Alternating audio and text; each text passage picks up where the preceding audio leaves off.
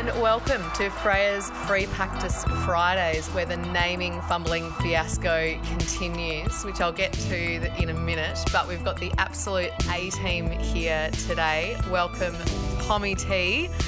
How you doing? We need to band together, mate. The hate from... Yeah, good. The hate from James about the Dutch is just not what I call a supportive workplace environment. Not at all. Not at all. No, you're not much if you're not Dutch, and we've always said that. We need to band together for the good of the podcast. I couldn't agree more. We should have bought some orange kit to wear just for this session. But like I said, everyone's getting windmills and cheese and maybe an orange cape for Christmas, I reckon. Yep, definitely. Alrighty, so as we did last week, let's get through some news of the week. Wanted to get started with what has potentially given us just some absolute gold content by social media and everywhere else, which is the Ferrari livery. So obviously we're getting a new focus colour for them. Yellow is very prevalent in the new livery, but then also drivers and what they're wearing.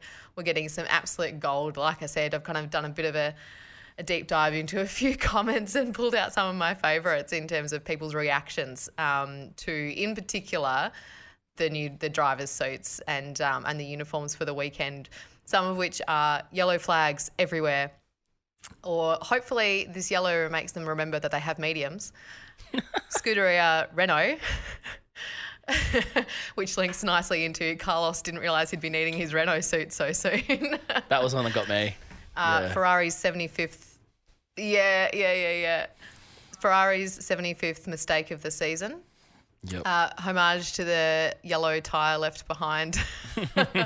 Despicable Bees. Obviously, there's been a few Minions references there. Are these looking like bananas waiting for a mechanic to slip on? And there's been some great images of comparisons to Macca's uniforms as well, making the comparison of ketchup to mustard. Tommy, what do you think? Good move, bad move? Is it their 75th mistake? I think if you're going to do it, go all yellow. Like, let's get the car yellow. Like, they're some of my favourite Ferraris out there, the sports cars that are that full, like, bright, vivid mustard yellow.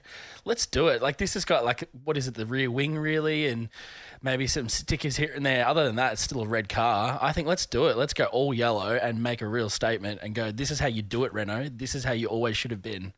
Really show off that yellow.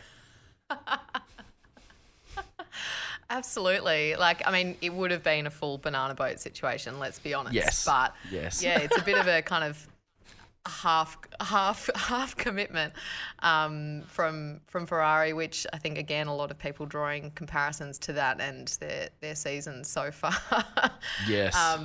Other news of the week, Colton Herta. So I wanted to talk a bit about this, not so much actually in terms of the driver market, but potentially in terms of the whole super license thing. So just a bit of background. Helmut Marko confirmed Red Bull's interest in running Colton Herta at AlphaTauri, obviously coming over from IndyCar. But the question is whether or not there are grounds for him to be given a super license. He's 40 points short at this stage. But what they're trying to argue is that the pandemic negatively impacted his ability to progress that tally. Now, Marko has suggested this weekend would be when they would hear back from the FIA as to whether or not he's been granted that super licence, but there's no firm timeline from the FIA at this stage. Obviously, the question in terms of who it would impact would be Pierre Gasly. We know he's signed for AlphaTauri for next year already, but we've also heard that there's no interest in releasing Pierre unless it's for someone exciting, quoting the name of Colton Herta. What are your thoughts on this whole thing in terms of, like I said, not so much the driver market, but should they be letting him get a free go at a super license? So I had a little read. I didn't do a lot of reading. That's the very Lakeside Drive way, as we do a little bit of reading and then we're experts, obviously. But from what I could see is everything's very FIA centric, and they decide how many points each championship is elected to give towards your super license. And unfortunately, he's been in some categories that haven't rewarded as much as others. There's a stipulation that there must be 10 full-time drivers, and I think that's the one that's really hung him up, is there hasn't been 10 full-time drivers in the category that he's competed in the last 3 years because of the pandemic, and that's kind of the main argument. They're arguing that maybe his 2018 points should be brought forward, those kind of things. I think it comes back to, we need super licenses. I think they're an important thing, but let's be realistic. This guy can drive a single-seater car. He can tick all these boxes. He can fit all the other criteria of safety and the entrance exam and all those kind of things. That should be enough, considering the extenuating circumstances. And until we're 3 years past the pandemic, I feel like they have some grounds in claiming this force majeure kind of style extenuating circumstances for an exemption. Yeah, it's an interesting one because I think it does kind of, like you said, it is very FIA focused in terms of the rules around that, and they've got pretty clear parameters in terms of those sporting regulations that determine the possibility of obtaining a super license. And I think, yeah, it questions perhaps whether or not people start looking at other avenues into Formula One, if that's something that is possible in terms of going, there's a traditional Formula 3, Formula 2 route into, what is ultimately the kind of the pinnacle of the sport. And if we let this go, will people start saying, oh, well, you can go race IndyCar and, you get in that way, that type of thing. But it is a bit of a unique situation based on the impact on competition over the last couple of years in particular. So I don't think it's as simple as, he's jumping the line or kind of skipping ahead or anything like that. Like you said, it's been a strange couple of years, and there are some, like you said, the force majeure kind of arguments, which at first I was like, no, this is stupid. Yeah, same. But yeah, when you read into it a little bit, you're like, oh, actually, that's an interesting argument. I think what I've also found interesting with this whole thing is just how much, like, you throw a name in there and then all of a sudden it's up for grabs everywhere. So even, Haas got asked, like Gunther got asked in terms of going like, what do you think about Colton Herta? And he's like, yeah, he's not on our list. He hasn't got a super license and he's not on our list. Like, why are you asking me about this almost? And he basically said, we need somebody who's experienced. He's already driven in Formula One. We've done the rookie thing. We still have a young driver. Currently, obviously, that's not confirmed for next year. But, if we were looking at that seat, we wouldn't be going to have, somebody who would be going into only their third year of Formula One and somebody who's never driven a Formula One car in a race and is only practicing. Like, yeah, exactly. But I think I find it amusing, and it, like I said, it's silly season and it's living up to its name this year in particular. But yeah, you throw that name around and throw a name around, and then all of a sudden every team is being asked about it. But I do also enjoy how much it gets shut down. It'll be very interesting to see what happens. There has kind of been some early talk, I think, this weekend in terms of saying it looks potentially off the boil, like it's looking less and less likely, just in terms of that interest kind of waning, and instead looking at people who already have that Formula One experience to fill the second AlphaTauri seat. Well, sorry, not AlphaTauri seat, but the Alpine seat, which would then have been relieved. So interesting. We'll see what happens. We'll see some other not new drivers, but less experienced drivers on track this weekend in free practice. We've got another Dutchie in Nick De Vries doing his free practice. I don't think there's a team that he won't have driven for in some way, shape or form by the end of this season, but that'll be good to see, won't it?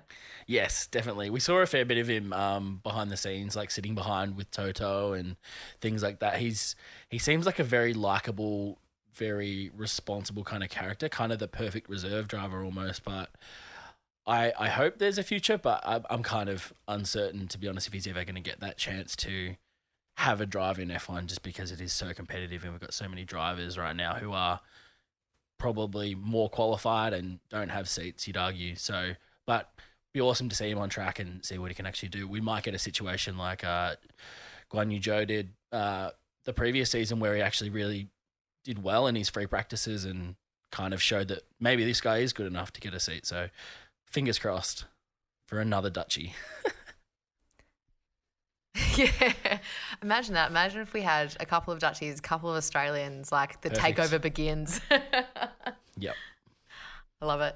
We'll also see a familiar face, though, in Italian Jesus, who's going to have a drive this weekend, actually, for Haas as well. Again, Gunther is calling every single person he knows, apparently, to get in that car and see how it goes.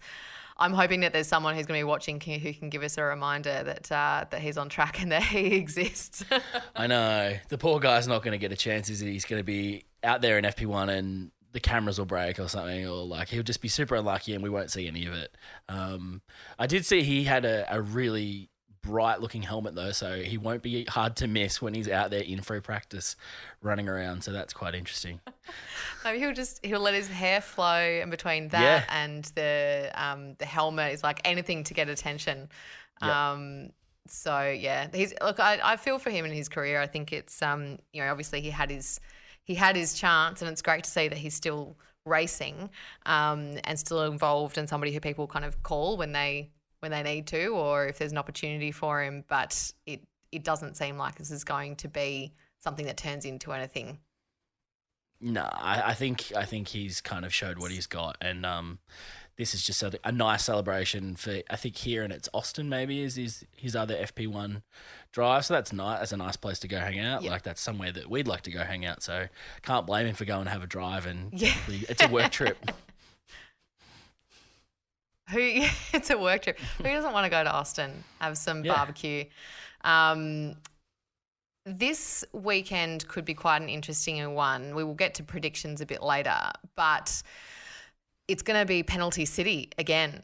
We haven't had all of them confirmed, you don't think, in terms of everybody who could be set to take penalties.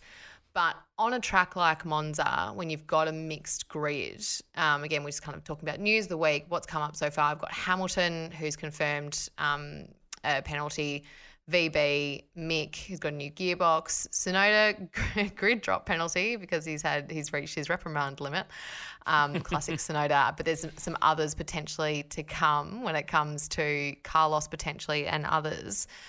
What do you think that could bring for this weekend in terms of just that, out of place starting grid? I mean, whenever I think of Monza, I always think back to that qualifying a few years ago when a bunch of people didn't actually get through into do their last run because they were all mucking around trying to get track position leading into that final lap, and they all ran out of time and crossed the line after the clock had stopped. So I think we're going to see that again, but with the teammates helping other teammates with toes, because we know how important that is around Monza too. So if you're taking a penalty, your incentive is to help your teammate get through to Q3 and get the best position they can, because you're starting at the back anyway. So I think qualifying is almost going to be just as interesting as the race here at Monza. And I'm here for that because it is a fun track to watch one lap. Yeah, for sure. And like you said, in terms of just how important that team kind of element becomes, it'll be very interesting, especially if you've got Hamilton who knows that he's going to have a penalty, and then you've got George trying to qualify up front, thinking about last weekend and the dynamic. You kind of go, oh, this could get interesting, with George now potentially going to be starting very likely much further up the track in comparison to Hamilton. And what will he do if he ends up in a supporting position? Both of them obviously towing the team line during the week in their various press conferences and interviews. But that will be very interesting. But we'll dive a bit deeper into predictions a bit later on. Just wanted to cover some of the interesting comments that came out of press conferences today and all the various kind of interviews that are running on the Thursday. Let's start with Aston Martin and Sebastian Vettel. This is his last European race of his Formula One career. He got his first win at Monza, which is, I know this isn't his last race, obviously. He's got another 7 to go, but there's some sort of nice kind of bookending finality to that. And he said he got bored and grew a mo. Is that what you do when you get bored, Tommy? It's true. Mine's more laziness, I would say. I just forget that I have a beard and a mustache growing. And then all of a sudden I'm like, I really should do something about that and decide whether it's a mustache or if it's a beard or cut it all off. Maybe we're back to the manscaping sponsorship. Yeah, I know. It's organic. It's organic. What are you going to miss about having Vettel on track, though, and around the paddock and hearing from him? I really like the elder statesman that he's kind of grown into. He's kind of the wise character, but he's trying to figure out the things that he doesn't like about F1. So that is probably more the environmental impact, those kind of things that he doesn't like, maybe the more stuck-upness, and he really wants to make F1 more accessible, and he's actually trying to make those changes by actively doing those things while he's still around. I think that's been really good to see compared to, say, the Seb that all of Australia hated when Daniel was coming through and at the end of Mark Webber's career. Like, it's a complete 180 for all of us to go, yep, he's one of our favourites. Yeah. We're really going to miss that character, I think. Yeah. Oh, 100%, especially now. And he's looking like a 70s footy player or something like that, or tennis player, between like the headband and the hair and the mo. It's quite an impressive I don't know, look that he's got going at the moment. It is. Definitely something pretty bold. In terms of other drivers who've been around for a while, we heard from Hamilton. He did not take a breath when he got asked about Daniel Ricciardo potentially taking the reserve driver seat. I couldn't believe how quick he was to respond when he got asked. Basically, they asked him, would you welcome Daniel as a teammate if he took the reserve driver spot? And he barely drew breath when he said, Daniel should be racing. If I was managing him, he would be racing. He's too talented. He's earned the right to be here. And reserve driver would not be the best move for him. Unfortunately, he did also say, they said, well, maybe this is gearing up for him to take your spot, Hamilton, when you leave. And he goes, yeah, look, I'm not going anywhere. Yeah. No, I think Hamilton's going to be the Tom Brady, isn't he? He's going to stick around until he's like 45, 50. And you should have been done 5 years ago, mate. No, I'm still going. I'm going to keep doing it. But that is like the most glowing review Daniel could ask for, really, isn't it? That arguably the best in our sport has said he is way too good to be on the sidelines. He should be racing, and it would be an absolute mistake for him to not be in a car. So that's all you can ask for. Just put that on his resume, send that round to all the other teams in a memo, and just go, where do you want me? Where do you want me to sign? Exactly. 100%. Like you said, what an endorsement. You can't pay for that type of review. And I think it means so much coming from someone like Hamilton. Like we've all got our moments where we can be critical of him and, how he can appear in front of the camera sometimes, and, he's whinging about tyres and whatnot. But at the same time, you look at moments like that and you go, yep, if you were ever in the bin, you're out now. Welcome back. Sticking to Mercedes, George very much kind of saying, look, we're fighting for wins.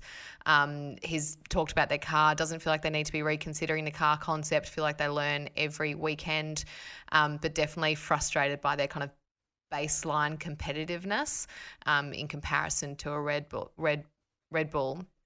But interestingly, did kind of point out on the back of the kind of controversy of last weekend, saying, look, it's an equal playing field. There's no first or second driver at Mercedes. Interesting, everyone kind of towing the team line. Do you reckon that's the reality in the garage? I don't think so. I think Mercedes are probably smart enough to know that Lewis can't keep racing forever, and George will outlast him. That is just, no one has defeated time. Like, I think they're realistic that George will be there after Hamilton has left.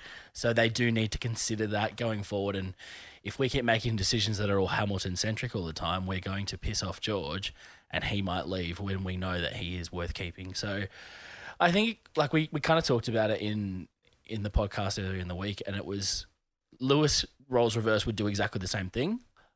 Fair enough, when you're in the heat of the moment, you'd be pissed off though, wouldn't you? Like, if you kind of got hung out to dry like he was, that's not a nice feeling from the team that you've supported, they've supported you for the last 8 years or whatever I think it is. Like, that's not a nice feeling. So I understand, like, the emotional side, but Mercedes are always going to do this when they come back and really just tighten it up, get a unified front, and just kind of make this beige statement that kind of doesn't offend anyone and is really safe and trying to calm everyone back down. So I expected nothing less. Yeah, exactly. They're very good at that, and it's not like they haven't had to deal with it in the past either, even with one of these drivers. So they know what they're working with. But it is really interesting to see this transition of kind of, changing of the guard, so to speak, and these newer drivers coming through and having to work with, these people who were essentially their heroes, and confronting that. And we have even heard, Piastri kind of saying, look, it's been really hard for me with Ricciardo being the person who's so impacted by some of these decisions because he's my hero. This isn't actually easy. So it'd be really interesting it'd be interesting to be a fly on the wall when it comes to that, new drivers, new way of thinking. They're still ready to make the calls on the radio and everything else, but it can't be easier as well because they've got to put themselves first, but they're also racing alongside their heroes, which they tell us not to meet, let alone be teammates with. Yeah. So it can't be easy for them. Another group who's kind of in that position is obviously over at Alpine, where we've got Alonso. He will tick over 349 races, which will equal him to Kimi. And in true Alonso fashion, he goes, I don't really care. He doesn't really care. He apparently shows his passion for the sport and his ability to consistently perform high, and basically says, I'm gonna exit this sport with over 400 races. So, you don't get that if you're not as good as I am. He just full Alonso. Yeah, he doesn't care anymore, does he? He's just like, he's out there doing Alonso. He's not worried about the team politics or any of those kind of things. He's there for Alonso. Yeah, he wants to win, but I think he wants to win for him. He doesn't really want to win like a Constructors' Championship or anything. Like, he's not really worried about his teammate. And that's probably a product of having Ocon as your teammate. Like, who's really going to care about that guy? So hopefully that changes. But look where he's going. Exactly. No one cares about that teammate either. I know. He is just, I can't wait to see what he's going to be like over at Aston Martin in terms of the lack of care for the, not lack of care, maybe that's unfair, but it's, there's been more interesting people to race alongside, put it that way. Yes. But speaking of his teammates, it's another helmet that we'll see this weekend is Ocon. He's got a tribute helmet to Michael Schumacher. So it's pretty cool, actually. He kind of goes through and looks at everything on the helmet and how it relates to kind of how much he's been inspired by Michael Schumacher and, really something that has carried through his ability to get to where he is. So that was pretty cool, actually. And I don't mind it. It's a bit of old school. And I think tributes like that are really meaningful for a lot of these drivers. Like you said, they're either racing alongside their heroes, but they don't kind of forget the road that's been carved, so to speak. Home race for Ferrari. Leclerc's kind of said, yes, there's lots of pressure, but I'm trying to, I turn that pressure into motivation. You can't feel good as either of them going into this weekend, surely. Nope. I mean, Leclerc especially, that guy does not perform well at any home race in any kind. Like his Monaco performance is a woeful. He's had the worst kind of luck there as well. I just think this is a perfect setup for Netflix to record everything that Ferrari is doing this weekend, because this is when you're going to see it maximum explode. And like this could be as good as that. What was that episode they did when Mercedes had their like 75th anniversary or whatever it was, and they were all at, what was it, the Nürburgring, wherever we were? I can't remember, whatever the German track was, but it all fell apart, didn't it? It was chaos, and it was the perfect week to be recording, and I feel like that is how Ferrari's been going this year, unfortunately. Like, they're going to have a new car livery, fresh like race gear, and they're just going to fall apart and stuff it up somehow. Somehow. And they'll find a new way to stuff it up. I think this is what's so... There's always something, and it's not even necessarily the same thing every week. It's not as though, they just can't get their pit stops right. They're getting them wrong in different ways every time.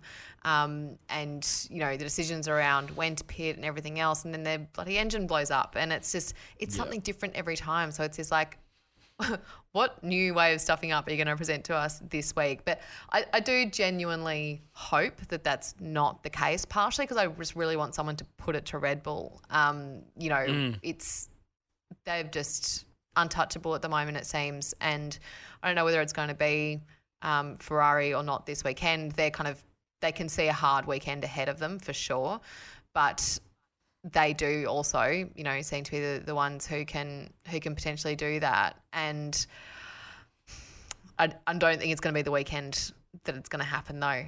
But you just don't want those errors to be the reason. It's like forced errors in tennis. Like if you lose because you do a double fault, and you're like,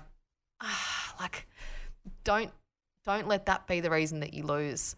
But genuinely hope that that's not the case for them. Who else needs a bit of luck this weekend? Technically a home race as well is Alfa Romeo. So VB, he's had Tiffany design a new helmet as well. So I've got a few new helmets rolling out this weekend, and his is so Italian. Like it's the most Italian thing I've ever seen. It's just like Italy on a helmet. But he had some interesting comments to make, which actually gives a bit of insight, I think, in terms of why we've seen them struggle a little bit as the season has progressed, which is in terms of their ability to produce parts as fast as they need to. So obviously they had a pretty hopeful start to the season, we can call it that, and then they've kind of just dropped away. And then obviously there's been a lot of reliability issues, and Joe's had his crash. But VB made that comment of kind of saying when it comes to the speed with which other teams seem to be able to commit to produce and then apply their upgrades, Alpha's not working at the same speed, which I thought was an interesting insight in terms of why we're kind of seeing that plateau over at Alpha. Yeah, it makes sense though. Like when you think about it, he's come from the pinnacle of that, which is Mercedes, when they can turn around parts in almost a back-to-back week, it seems like, and they're there with updates that have come from the week before. You go to someone who is almost positioning himself separate of Ferrari now as well, from what we're understanding, to maybe be one of those kind of new engine manufacturers coming into the sport. They might be prime for that picking. So it would be very frustrating for VB to go from a team that was so proficient like Mercedes to now a team here where it's like, oh, so this is what the rest of the grid's been dealing with, which is just this slow kind of bureaucracy and like we don't get parts like that we thought about yesterday. They're on the car already. Like that doesn't happen here. Okay, right. This is a very frustrating place to be in. Yeah. I would think so, but goodness, I hope they have a clean race. Like it just seems like they've had endless bad luck with this season. And as we mentioned before, we had that ultimate reminder, kind of halfway through each race last year, that reminder that Italian Jesus exists. And it's feeling a bit like that with them at the moment. Yeah. But then they do remind us themselves by blowing up their power unit. So I know. What are you going to do? I hope that's not what happens this weekend. Well, exactly. What are you going to do? All right. So another feature of Free Practice Fridays named TBC is our profile of the week. Now, this is a person who's actually had quite a bit of attention this weekend. She is what I would not necessarily say is one of the lesser known characters in Formula One, but hasn't always had a lot of attention, in particular until recently. So we are talking about Hannah Schmitz, who is the principal strategy engineer at Red Bull. So we're going to be talking a little bit about her. Now, in terms of the attention that she's had or that has kind of been floating around social media, which every single driver, team, organising, participating organisation has completely shut down, and Campy, you can go ahead and take off that tinfoil hat, is the idea that Tsunoda's somewhat bizarre, since been said it was a bit of a differential issue, retirement last weekend was a ploy from Red Bull in order to help Max's race, which everybody, including Avtori and also Tsunoda, who was kind of annoyed about the whole thing in terms of going, I was on for points. Why would I do that? Yeah. And as a result as well of that whole situation is now got a grid drop because he's hit his reprimand limit. So he was unimpressed with all of that too. But so she's kind of been in the spotlight a little bit more recently. But there's been some other moments. I just wanted to highlight a couple of moments where she's been behind some big decisions in Formula One before we get a bit stuck into her background. So we've got obviously Monaco Grand Prix, the pit stop plan, which led to Checo taking the win and also Verstappen on the podium. We had the Budapest Hungarian Grand Prix, Max starting in 10th, making that last-minute decision to switch on and start on soft tyres instead of the hards, which was their plan. They had their whole strategy planned around it. She said, no, change now. At the very last second, which we'll come back to in terms of the ability to do that, which I just find phenomenal. Yeah. But throwback as well to Brazil 2019, which was pitting Max for a third time, knowing that he would lose track position, but being able to look at their simulations and, you know, predict that he would get it back. And what a race that was. I think it was, who was in second, 2019 Brazil? Was that Gasly when he was Pierre leaning Gasly. down, trying to make himself even slipperier to get across the line? Yeah, that's the one. What a Gasly guy. in That guy's second. so good at racing. Phenomenal race. Yeah, he's great. He's so good. Did you know that? Yeah. At Monza, the last winner before Ricciardo was actually Gasly as well. I did Yeah, that's know interesting, that. isn't it? Yeah, he's a race winner. He's an excellent driver, and yeah, it's nice to be on a podcast with someone who can acknowledge that and understand that. Couldn't agree more.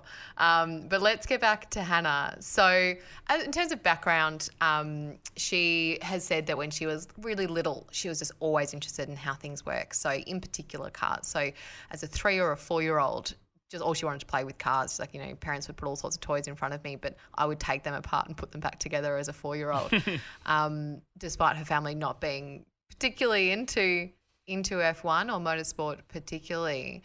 That was just something that she was drawn to. So I always find it really interesting, who would have thought, to think about how these things kind of show themselves at such a young age, just in terms of ways of thinking. But her passion for engineering really came at school, and a really interesting insight here where she said that she felt really lucky because she told her teachers about her interest in engineering, and they were so encouraging of it, which is not always the case, and really provided a lot of opportunities for her to work with industry, which again, you kind of go, goodness, what would have happened if that wasn't the case, if they hadn't really kind of said, right, you've got this passion, you've got this way of thinking, let's help you really kind of wrap your arms around that and provide more opportunities to you, especially as a female who's wanting to apply her way of thinking in that way.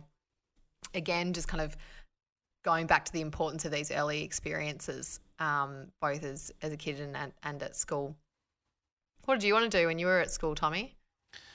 I don't know. I always wanted to do design. Like, I knew that was something, and I was always encouraged to do that. I did like visual communication, I did media and those kind of things. My parents encouraged me to do like drawing lessons when I was younger, and I wouldn't be in a position now where I can jump in and out of design and doing those creative things if that hadn't have happened. If I'd have been just told, shut up and go to uni and become a doctor or a lawyer or whatever, like I wouldn't have those, because they were fostered in me so young and kind of acknowledged. I think that was part of the reason that I can still do those, and it's now my choice to do those things. And I think it's so important for teachers. Teachers are so important in giving those opportunities and recognizing that in students. So for her to have these incredible teachers throughout her education going, you've got an aptitude for this. It might be a high risk kind of industry that you might not get into, but full support. You're good enough at this. Like, that is just unbelievable, and probably most of the reason that she's been able to get to these positions that she's in now, because of that foundation. Yeah, 100%. I was really hoping that you were going to tell me that you wanted to be a ballerina, and that well, you've actually just raised a really sore spot for you. But that's fine. I did. No, I actually did dancing from quite a young age. I think I was in grade 1, and I was actually quite good and won a scholarship. And then I got to high school, and you get bullied for things like that. So I quickly stopped dancing. So we'll never know. It was kind of the opposite of fostering that, and we'll never know. Oh my goodness. Down. Okay. Yeah. When next time I come to Australia, we're going dancing. I genuinely had no idea that I was touching on something that anymore. I thought was being absolutely hilarious. That's awesome. Well, you do now. Okay, our next podcast is going to be on a stage. It's Oh, that's so good. So Hannah then went to Cambridge University. She did her Masters of Engineering, and interestingly, again, she kind of said, look, everyone wanted to work in F1.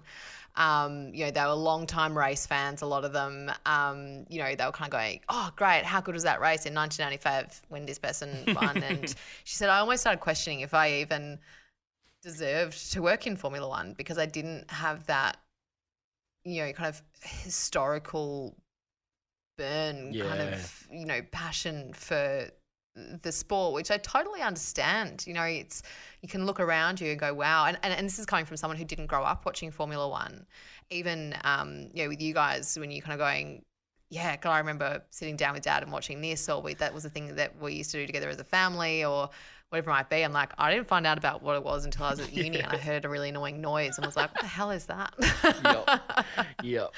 So sometimes you go, do I deserve to get to talk about Formula One when I haven't grown up watching it? Yep.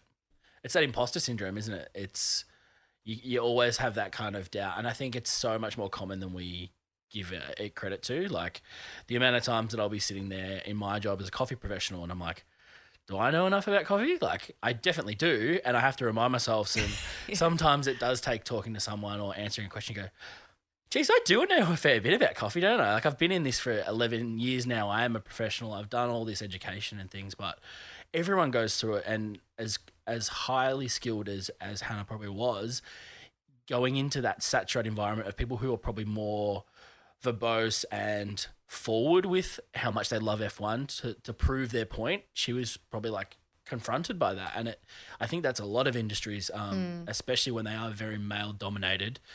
There is this tendency to like always kind of be boastful and showing off and kind of, I need to prove myself and exert dominance almost to cement my place and opportunity here. So yeah, I can imagine how boring that space would be as well when you've just got these engineers who are probably like pretty boring people and all they care about is F1 and they're so like binary in that thought. Whereas it sounds like Hannah loved F1, but it wasn't everything. It was like, that seems interesting, but I love it for the engineering and everything else other than just the historical, like, boring F1-ness of it.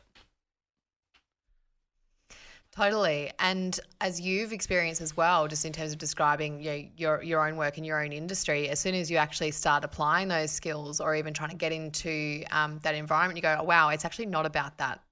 That's actually not what is going to make you successful in this world. And that's exactly what she found. So she started applying for roles and exactly realised, actually it's not about how long you've been watching this sport for. It's about, having the passion for innovation. It's about thinking in the right way. It's about being the right personality and having that enthusiasm and determination, and that kind of being a historical fan of the sport isn't going to help you if you don't have those things. So she came out of university, started applying for roles and joined Red Bull as an intern in 2009, where she's worked since. And she does talk about, as you've mentioned, working in a male-dominated environment.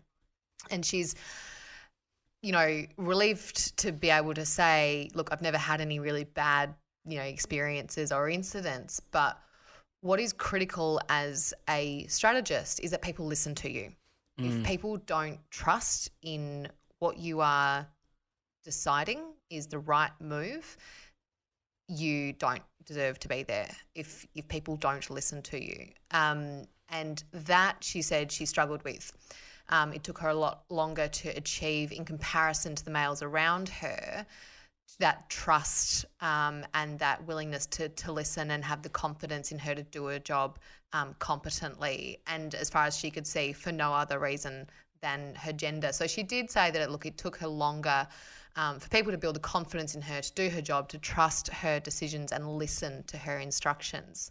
But now she feels like she has that respect and the trust, but that getting it wasn't easy. So for her, that has been one of the challenges. And what I really like to hear as well, and I think this is going to be a challenge for fewer and fewer people, but still lots of women, is those who are kind of carving a path in these areas, the first ones to achieve certain roles, the first one to race in certain series. And she's very aware that it's important for her to be there for other women in that representation perspective, in terms of going, if I can see it, I can be it.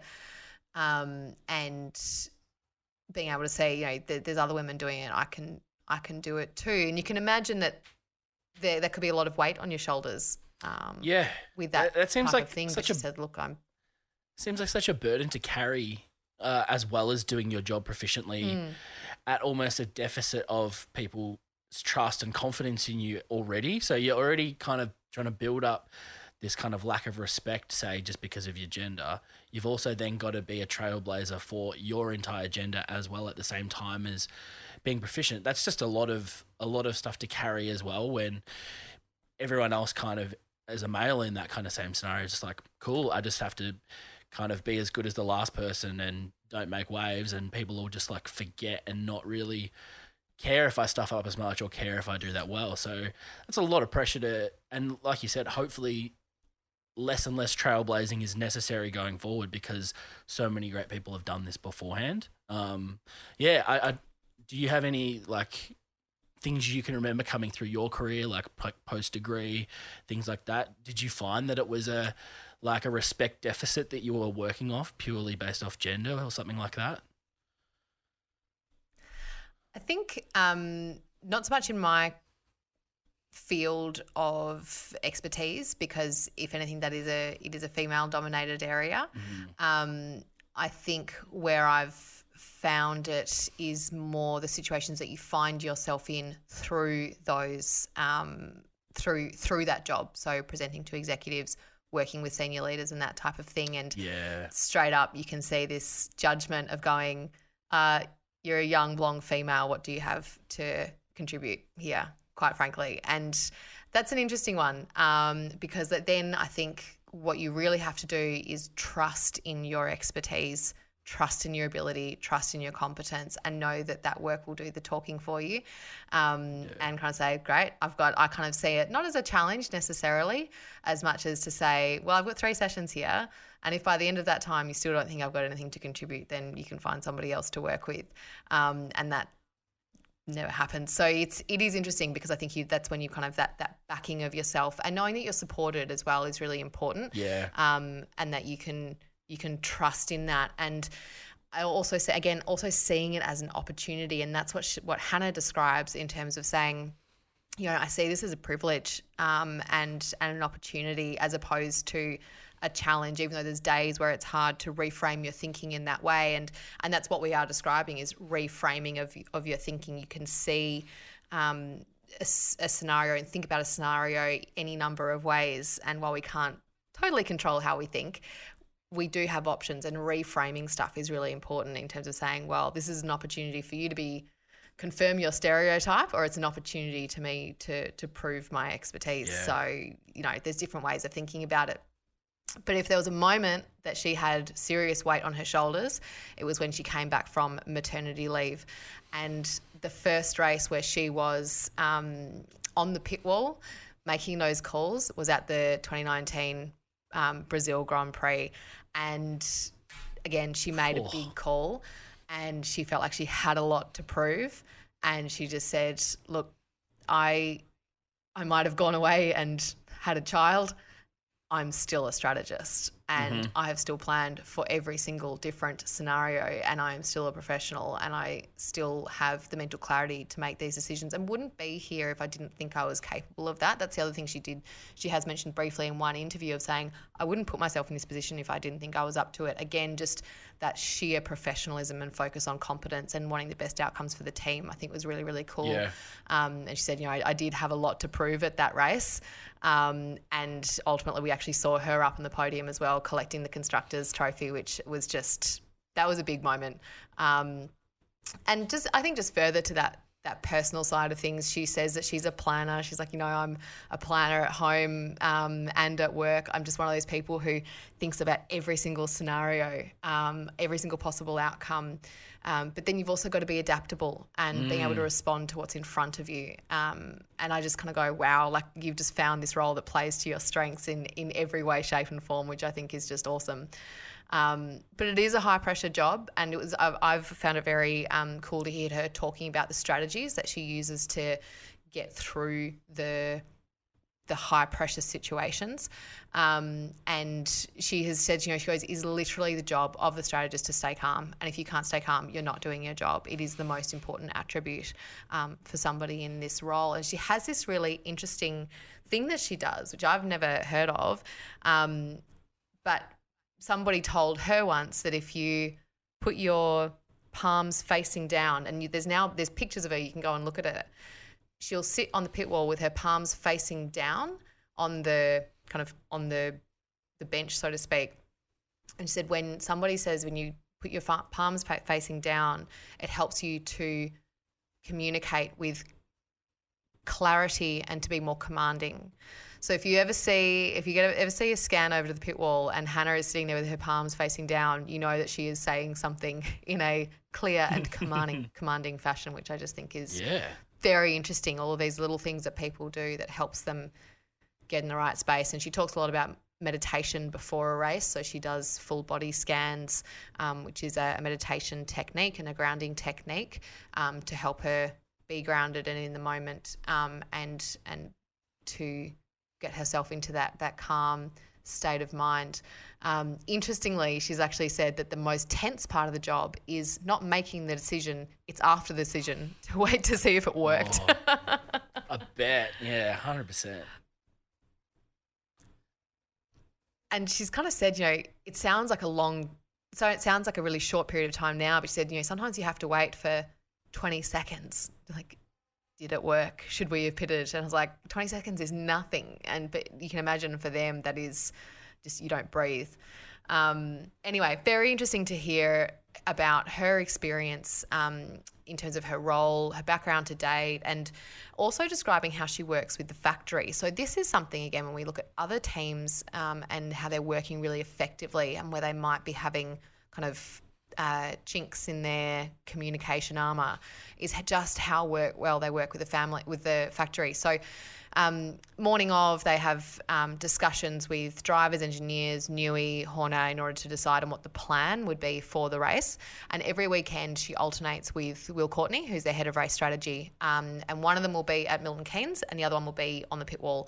And they do that to make sure they're both able to do both roles, basically, and do both as effectively. It's kind of that idea, you do one better when you can do the other one too. Yeah. But basically, back at the factory, they're running all of these live calculations and simulations, and it's literally billions of them in terms of different tyre behaviours, pace options, weather strategies, and then constantly refining those models before the weekend even starts. And then they're doing live simulations during the race. So if we pit you on lap 34 as opposed to lap 37 and Max pits here and then Checo picks there, this is what may happen, and here are the different options for that. And then providing all of that data back to the pit wall, who will then make the decision alongside the race engineers. And the entire strategy team, though, back at the factory is there to support a single person on the pit wall who will make decisions. And just that role clarity that she's helped to build there as well. She said, it was really important to us to come in and make sure every single person in my team knows exactly what their job is. They know exactly what data they're looking at, what they're contributing, and why that's important. Then when she's on the pit wall, it's all about having a clear head. They've got that slightly bigger picture view in terms of getting the feedback from the drivers. They're having discussions with the race engineers, and then they can make that decision based on the data outputs and not have to worry so much about those calculations and simulations, and ultimately kind of say, like, one cannot do it without the other. The strategy team back at the factory. And you hear Max talking about them a lot as well.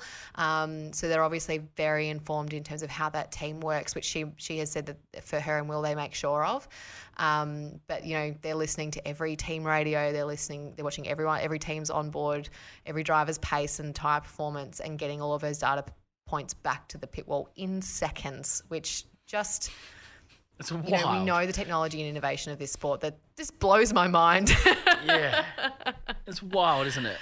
I think that the thing that impresses me the most is the variables that are in their control. That makes sense and they can do whatever they want. It's the variables out of their control. So firstly, like weather and temperature and all those kind of things, but let alone what the other teams are doing. There is 18 other cars out there that are now impacting what you now do and change your decisions. They can't have prepared for that.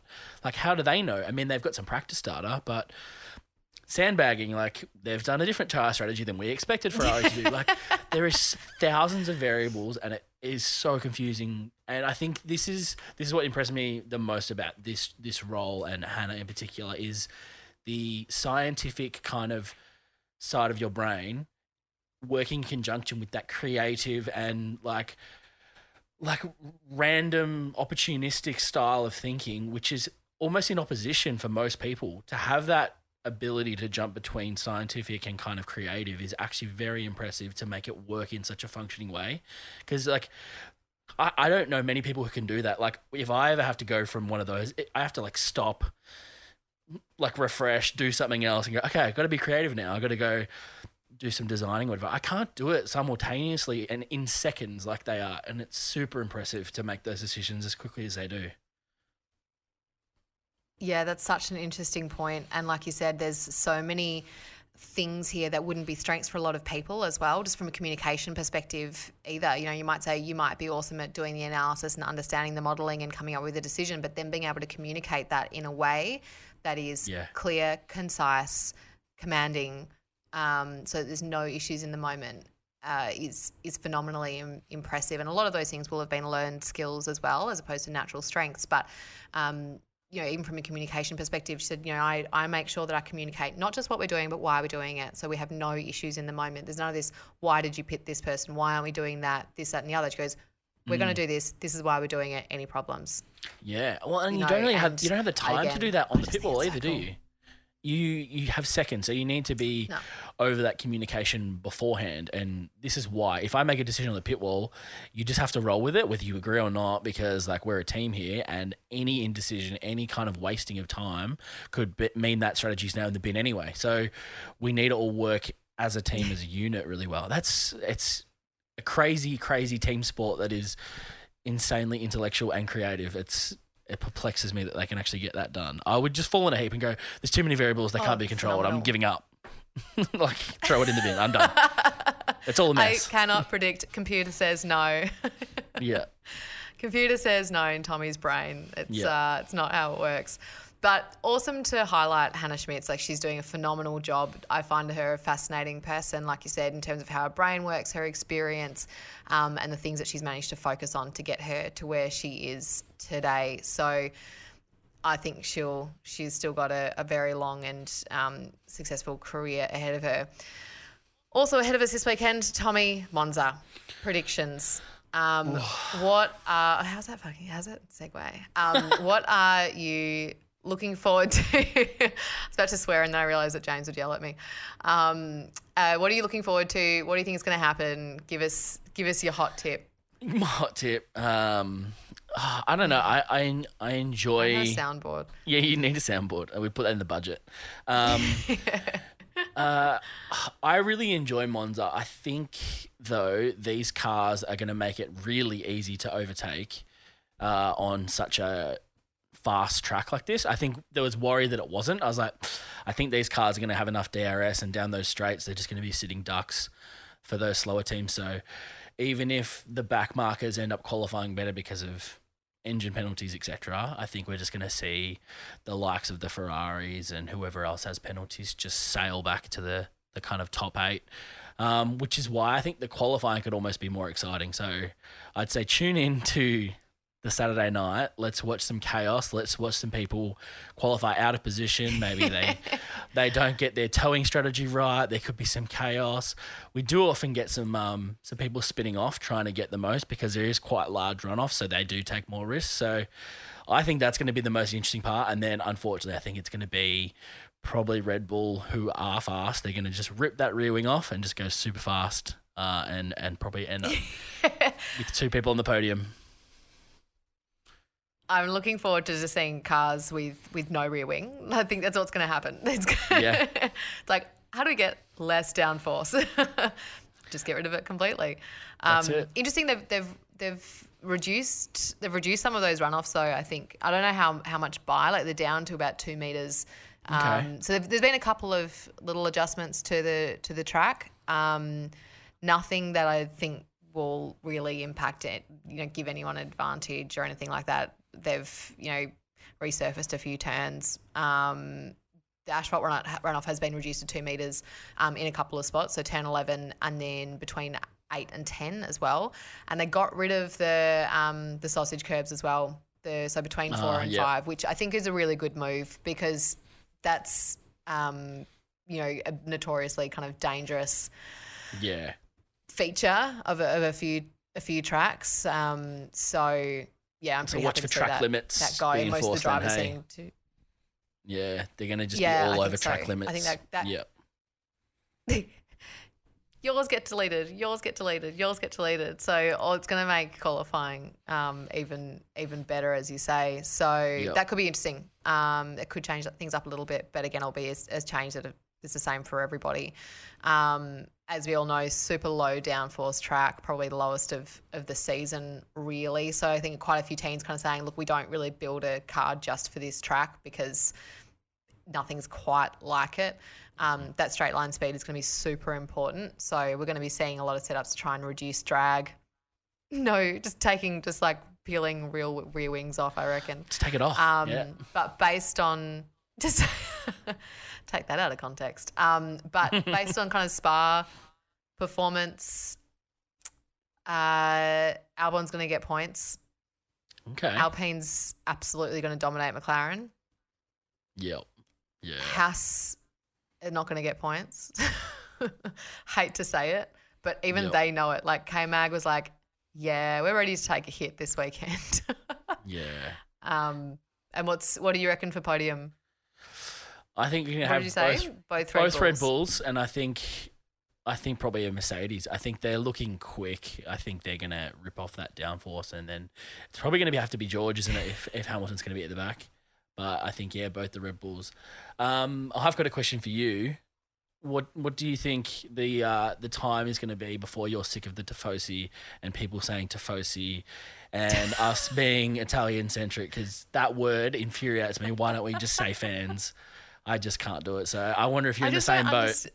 And I'm like trying to get the definitions right in terms of going, is it the Tifosi, a Tifosi collective? Like, I don't even know what the grammatically correct way of using the word is. I'm sure somebody on Discord would be able to tell me. Help. But I was like, it's not even specific to, help us out. No, I'm sick of it as well. And I'm like, why does it only apply to you? Like everybody else has fans and it's just a collection of fans. So I know I'm with you. And also they're like, I can't wait to hear, they're like, I don't know who's commentating this weekend or who we'll get, but we'll probably get like a Scottish version of it. We'll get 310 British versions of it. And then maybe we can dial in, I don't know, a Nico Rosberg who doesn't know where he's from. We can get a strange description, like, pronunciation from him. Yeah. It's just great. I remember that from Montreal in particular because that was one of the first places where I had a lot of different kind of accents around me, including American, Canadian, that type of thing, French, and everyone's different kind of pronunciations of people things. But the one which really stuck out was Ocon. And all of a sudden, like the British became super British, like Ocon. And then we had the Canadians were more like an Ocon. And then we had the Australians were like, oh, Rocco. And then we had, so we're going to get the same thing for Tifosi this weekend. The Scooteroo is another one too, I'm just isn't it? Scooteroo. Shut up. It's just rip it off, just like the rear wing. Take it off. Though what I really want to happen is for Sainz to put it on pole. I reckon that'd be good. Come on. They've been better in qualifying, and he does well in qualifying even when he doesn't think that he's going to a lot of the time. So I think between that's my real hope for this weekend. So Sainz on pole. I don't know about Mercedes. I reckon they're going to be less competitive than last weekend. But better than Spa. So I think they'll still be up there. But yeah, Max is going to win. I'm going to put it in as, who's second? George. And then Alonso. Oh, I hope so.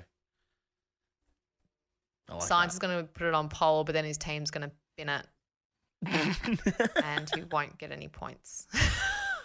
That sucks. I don't want that. Come on, just once. It does suck. No, I don't want that to be the case. But all right, there we go. Predictions are done. So it could be a very interesting weekend. According to Tommy, don't bother with the race, just watch qualifying. Pretty much. But that's it for Freya's Free Practice Fridays. PBC. I haven't mentioned we had some interesting contributions for our for the name. We had TGI Freya's Free Practice Friday drinks. We also had Freaky Freya's Free for All. I'm not sure about that one. Don't know about that one. Freaky Freya does. It's a weird one. I don't know if I like it. Is it? I don't think I like that. I was thinking like the Freaky Friday thing, like the movie or whatever. But the Freaky went before Freya, not Friday. So not sure what to make of that. Yeah, keep We'll getting just name suggestions it in though. The Hey. Fiasco. Yeah, that's it. They're wildly entertaining. Yes. Alrighty, that's a wrap for this week. Keep sending in your ridiculous names because besides Tommy, none of us have any type of creativity to mention. But don't forget that you can support the show by either subscribing to our YouTube channel, grabbing some merchandise, your NordVPN subscription, or jumping onto our Patreon link, which is in the bio. But thanks for hanging out with me, Tommy T. Anytime. It was great. It was great. All right. See you at qualifying.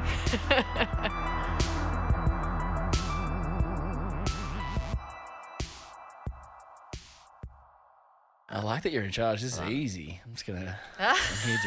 I feel like campy now. And there's our call out for the end of the episode.